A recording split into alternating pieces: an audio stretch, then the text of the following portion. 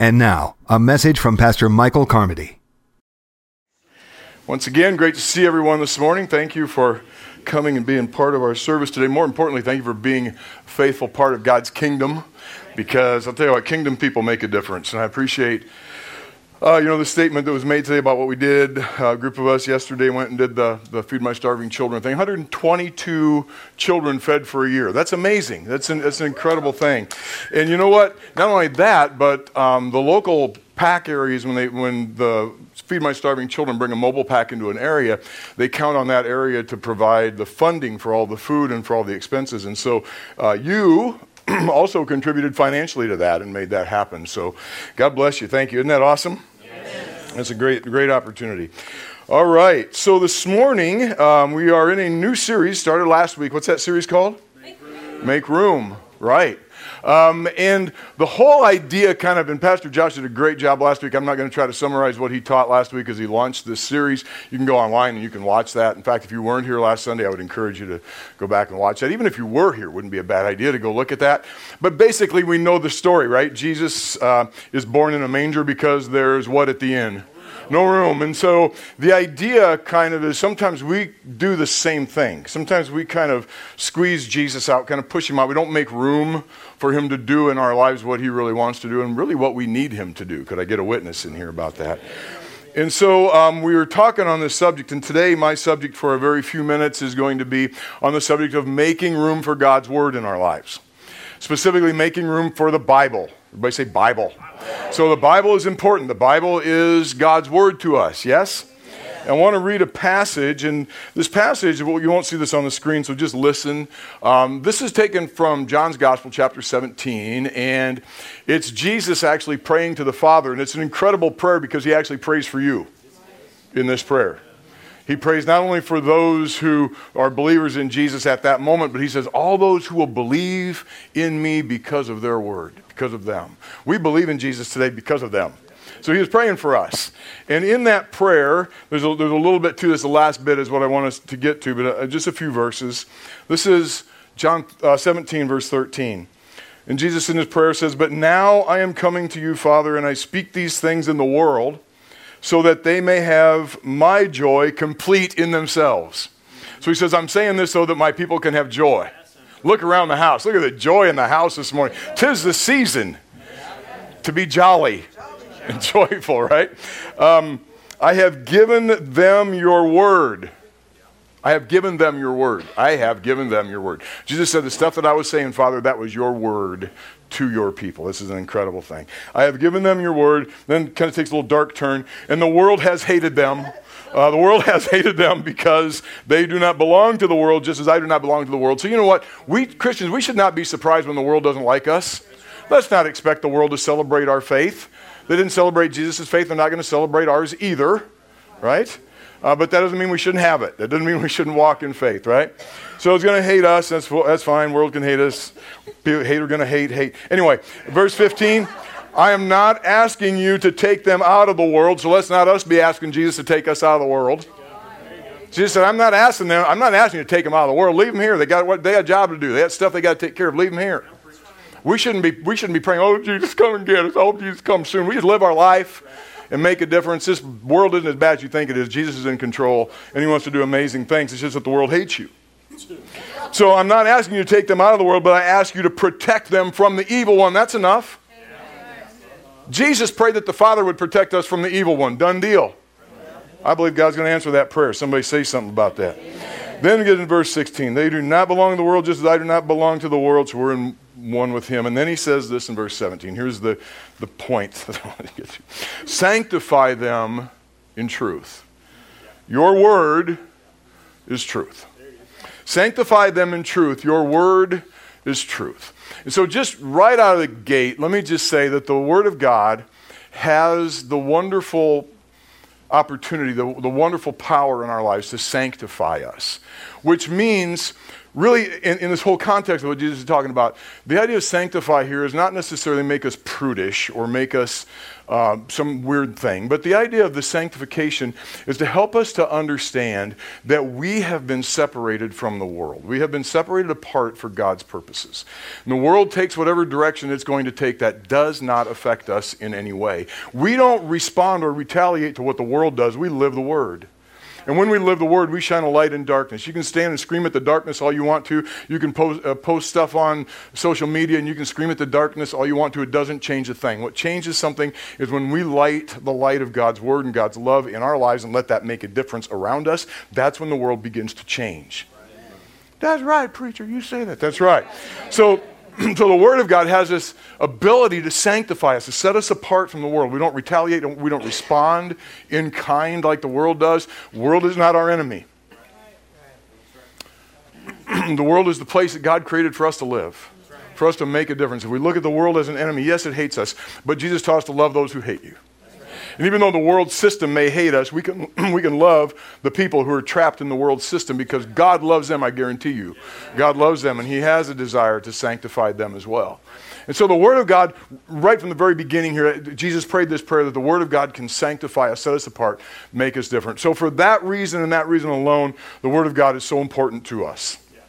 For about 4.5 minutes, I want to give you a really quick little history of the Bible, just very, very fast, because I want you to grasp what we have when we hold on to this, or when we read in this, or on this, or whatever it is that we go to get the Word of God into our lives. And there's a lot of different mediums now. It's pretty cool. But I want you to get a grasp of what we have in this. So initially, the early followers of Jesus, the early Christians, didn't have the Bible. They didn't have copies of the Bible to carry around with them. In fact, there was no New Testament. Think of this. People are following Jesus. They're learning to be Christians in that first generation up to what we would call the apostolic age, up to about 100 AD. There was no scripture given in a way that people could carry around a copy of the Word of God and know what God's Bible says. There were copies of the Tanakh, which is the Old Testament, the Hebrew Bible, that was retained in synagogues, and you could go to the synagogue, and if you had a relationship with the synagogue priest, with some of the hierarchy there, they may allow you to look at some of the scrolls of the Old Testament and read some of the scripture, but that was not available to the common person, certainly wasn't available for Christians to have that. And so as time began to progress, the crucifixion of Jesus is placed anywhere from about 27 to 32 AD, so it's about a 4 or 5 year span there. It's really hard to nail it down, but most theologians will tell you Jesus was crucified in about 29 AD. Let me back up for a moment. So from that time on, there was no gospel written. There was no written story. The stories of Jesus were communicated verbally. People would tell the stories. People who witnessed the stories would tell the stories. They'd tell them over and over, and the message of Jesus was kept alive by the stories that the witnesses told. I started to say Mark wrote his gospel. He was the first gospel writer. He set to put into writing what he had experienced, what he'd seen in about 50 AD. So we have a time gap of only about 20 years. In antiquity, when you talk about ancient literature, a 20-year time gap is nothing. There are certain time gaps people follow as authentic writings that have 1,000 to 1,100 years time gap before the time it happened, and the time it was written. About 20 years is nothing. It's like a movement of time. And so the first gospel was written by Mark in 50 AD, and the last one was written by John in 90. So between 50 and 90, the four gospels were written, put in written form, and by 100 AD, by the end of the apostolic age, everybody follow me so far, there were actual written copies of the four gospels that we hold today. It wasn't until the end of the apostolic father age, which is about 170 to 200, that the writings of Paul had been gathered together as well, and the writings of the inner circles. You realize the rest of the New Testament, other than the Gospels, was written by Paul. Paul wrote 14 of the 27 books, over half. This is a persecutor of the church. When this guy got turned around, he got turned around. Wrote 14 of the books. And then the rest of those books are written by the inner circle. Peter, James, and John are the ones who wrote these letters and wrote the stories of their lives and the stories of their relationship with Christ. And so we have this all by about 200 AD. That was the first time that what we know as the canonized Bible came into existence, and it has always been believed that these verses were inspired by God, God-breathed, and given to us for the purpose of us being able to have a copy of the Christian books, which is the New Testament. And of course, the Old Testament lends itself to the New Testament. Heard the story, that the New Testament is concealed in the Old Testament. The Old Testament is revealed in the New Testament. We have them both. But the New Testament books are the books of Christianity. They're the life of Jesus, the teachings of his apostles, and that's what we live on. This book has been given to us by God as a way of us knowing the life and the heart of God for us. And there has been, from the very beginning of time, there has been movements to try to destroy the Bible, to try to remove it from the face of the earth. There were monks, there were hermits who protected the written scriptures, lived in caves for years to protect the written word of God so that it could be republished and rewritten. Everything was handwritten back then. It wasn't until 1454, when Johann Gutenberg invented the movable type and created a printing press, that the Bible began to be printed en masse, and that people were able to actually have copies of the Bible. Today, there are over 6 billion copies of this book in the world. There's 7.7 billion people, and there's 6 billion copies of the Bible. That's almost one copy per person. The next closest, this is the most copied and sold book in the world. That ought to make Christians happy. This is the most copied and sold book in the world. The only thing that even comes close to it, the next closest, the second closest, is a little book called the Quran. Anybody heard of the Quran? This book is printed in 670 languages. The New Testament in over 1,500. And there's 6 billion copies of it, over 6 billion copies. The Quran has about 2 billion copies, and it's written in 47 languages. Doesn't even come close to comparing with the impact that book in your hand has had in this world. This is the book of life for us Christians. And because of that, we take seriously what God has said and what God has done. So what does the Bible say about itself? I got to get to my message. Enough introduction. Psalm 119, 105 says this: "Your word is a lamp to my feet and a light for my path." You know why God gave us this? You know why he put this together for us? You know why he preserved it? Do you know why certain monks and hermits actually gave their lives and died to protect this holy script? You know why? Because God wanted us to have a light, a lamp for our feet and a light for our path. God wanted us to have illumination. He didn't want us to live in darkness. Somebody ought to say, thank God, that's awesome. See, we're living in this season where we have, this world, in the world right now, we have all this technology at our fingertips, and we can so easily get distracted with other things. When God's put life, when he's put word, when he's put the truth that will sanctify our lives right into our hands. I love this idea in that passage. If we could pop that back up again. That your word is a lamp to my feet and a light for my path. Your word is a lamp to my feet. It shows me where I am. When we read God's word, it'll show us where we are. Where we are in a good way and where we might be lacking. And it's also a light for our path. What's that? It's showing us where we need to go. It's showing us the next step we need to take. If we're not saturating ourselves in the words of God's Bible, if we're not saturating ourselves in the word, the lamp to our feet begins to dim, and we stop really seeing where we are in our lives. We start thinking we're someplace we're not. Either we think we're worse than we are, or we think we're better than we are, or whatever. We start thinking differently. When we look at God's word, it shows us who we are, and, thank God, shows us what the next step is, shows us where we're going. You know what? We're not stumbling around in darkness. This world is a dark place. There's no question about that, but God has given us light. Where did he give us that light? Right here. Gave us his word, right? So a lamp for my feet, a light for my path. Look at this one. By the way, the entire 119th Psalm is about the Bible. It's about the word. It uses word like your precepts, your commandments, your statutes, your laws, your word, and it uses that over and over. Psalm 119. Read Psalm 119. It's like 100 and some verses in there. I don't remember, 175 maybe verses. 179 comes to mind. Anyway, read it because it talks about how important the Bible is in our lives. And I get this idea, maybe I need to make room for the Bible in my life. Maybe I need to make room for this to not just be a book that sits on my shelf, but this to be a word that lives inside of me. That doesn't just happen because I cuddle it when I go to bed at night. I need to have some interaction with this thing. Am I right about it? Nudge your neighbor, say, I think he's right about that. Check this out, another 119, Psalm 119 verse, 119 verse 9, check it out. How can a young person stay pure? By obeying your word. Now this is to us young people. Teaching us young people how to stay pure. I don't know about you, but I'm still young enough to be impure in my thoughts if I want to be. So as a young person, and I love saying that, as a young person, how am I going to stay pure? By, see, that's a weird word. Remember Bill Cosby had a little thing once, obey. So it sounds like pig Latin. Obey, what does that mean? Obey means to do what it says, do what it told us to do. I've learned that it's much easier to read the Bible than it is to do it.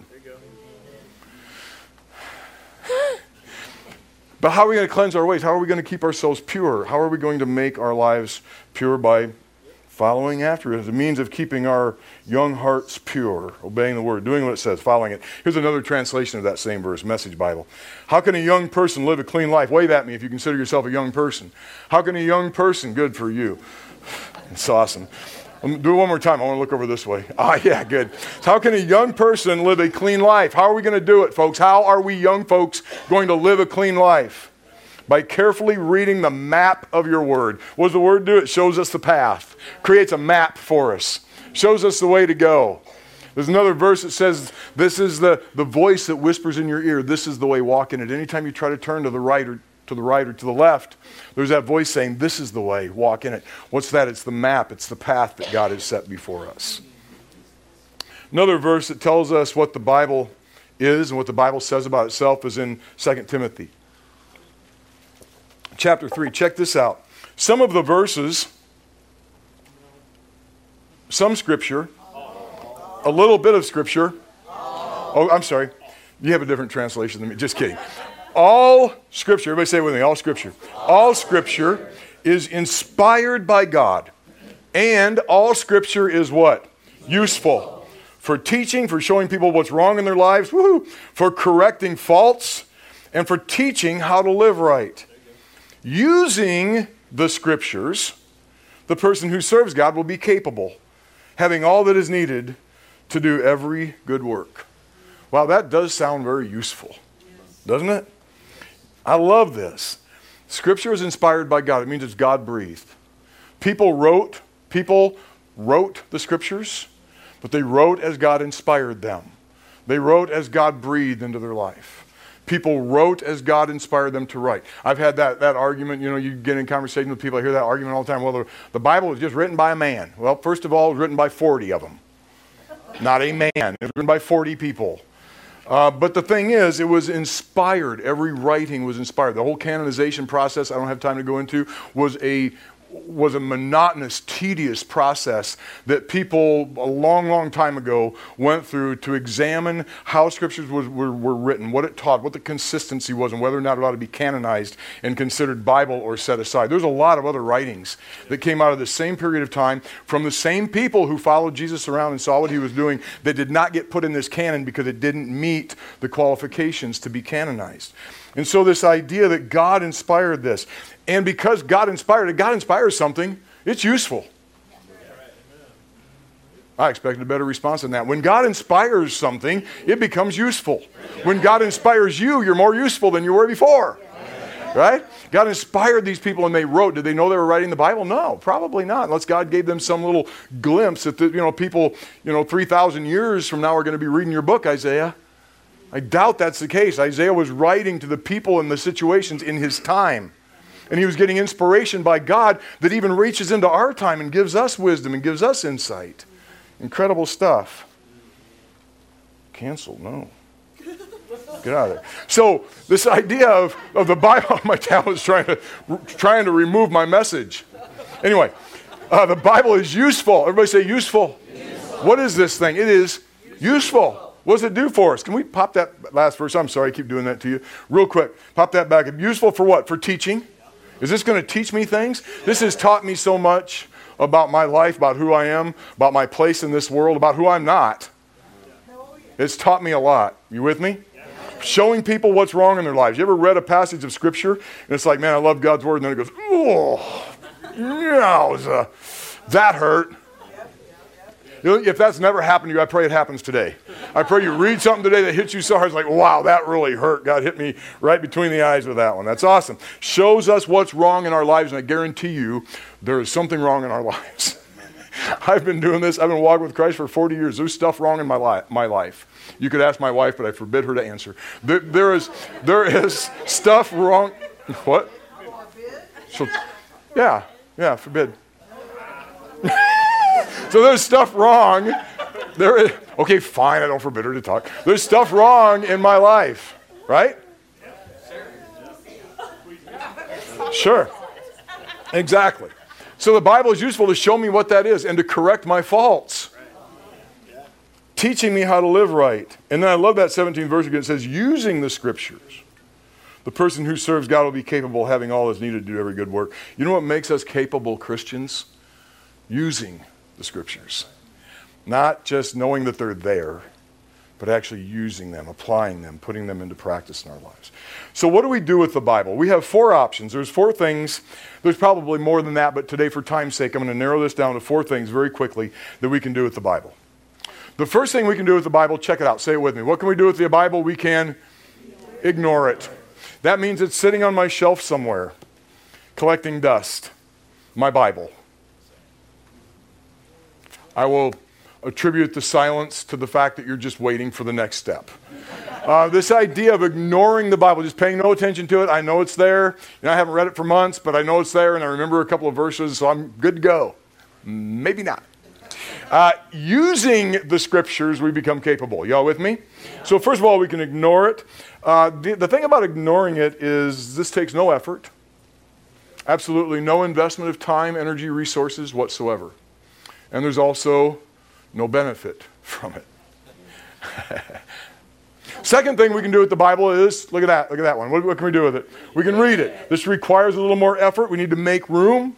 We need to make space in our day. We need to make space in our time to be able to read the Scriptures. We know what read means. Put your eyes on the words and actually read them. In fact, I find a lot of times when I read, I actually read out loud quietly, but I read out loud because I want to be able to hear what I'm reading. There's a verse that talks about faith comes by hearing. I want to hear the word. So I don't always do this, but a lot of times when I'm just reading just to read, I read out loud. I read quietly, but out loud because I want to hear the word.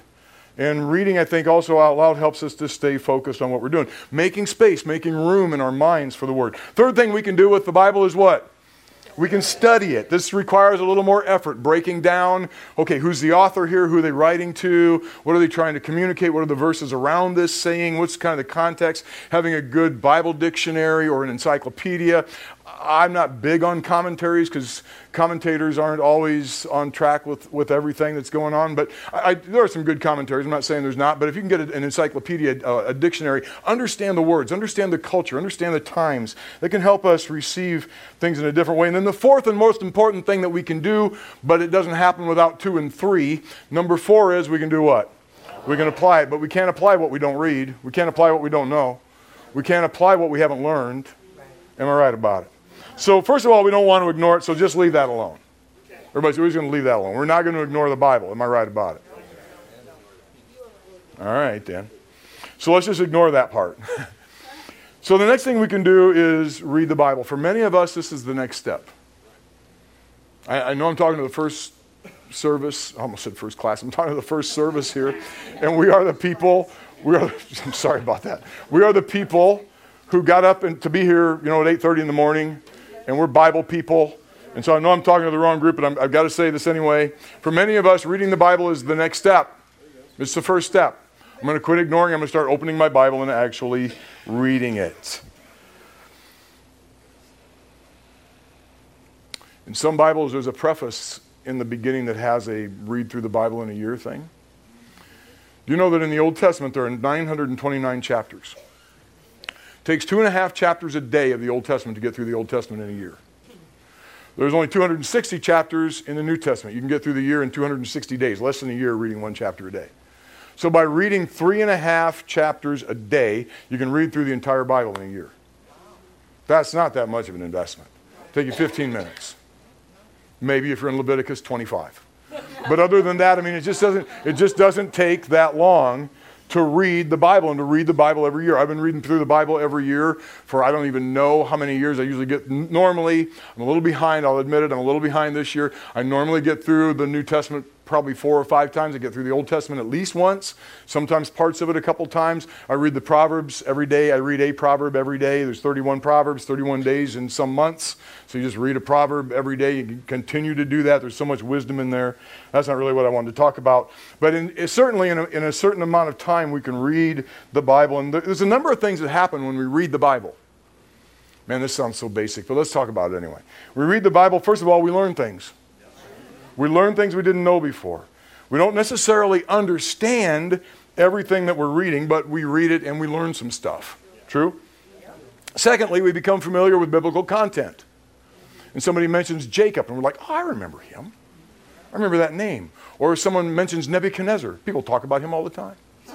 Nebuchadnezzar, oh yeah, I remember him, the king of Babylon, sure.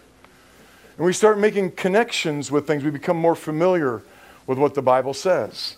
We start losing some of our bad doctrine. Like, well, the Bible says God helps those who help themselves. The Bible doesn't say that anywhere. Not even close. Sorry. We don't believe that anyway. But we start moving on from bumper sticker theology to real truth. We expose ourselves to truth because the Word of God is true. And then we also receive illumination. We have these aha moments when we read the Bible. And something just goes off and we're like, whoa, I hadn't seen that before. And suddenly our life takes a whole new direction. Isn't that fun? Next thing we can do is study it. For many of us, this is the next direction. This is the next step. This is the path before us to begin to actually study the Bible, to have a desire to know. You look up the word study, it's an academic word that means to gain more and more complete knowledge of a subject.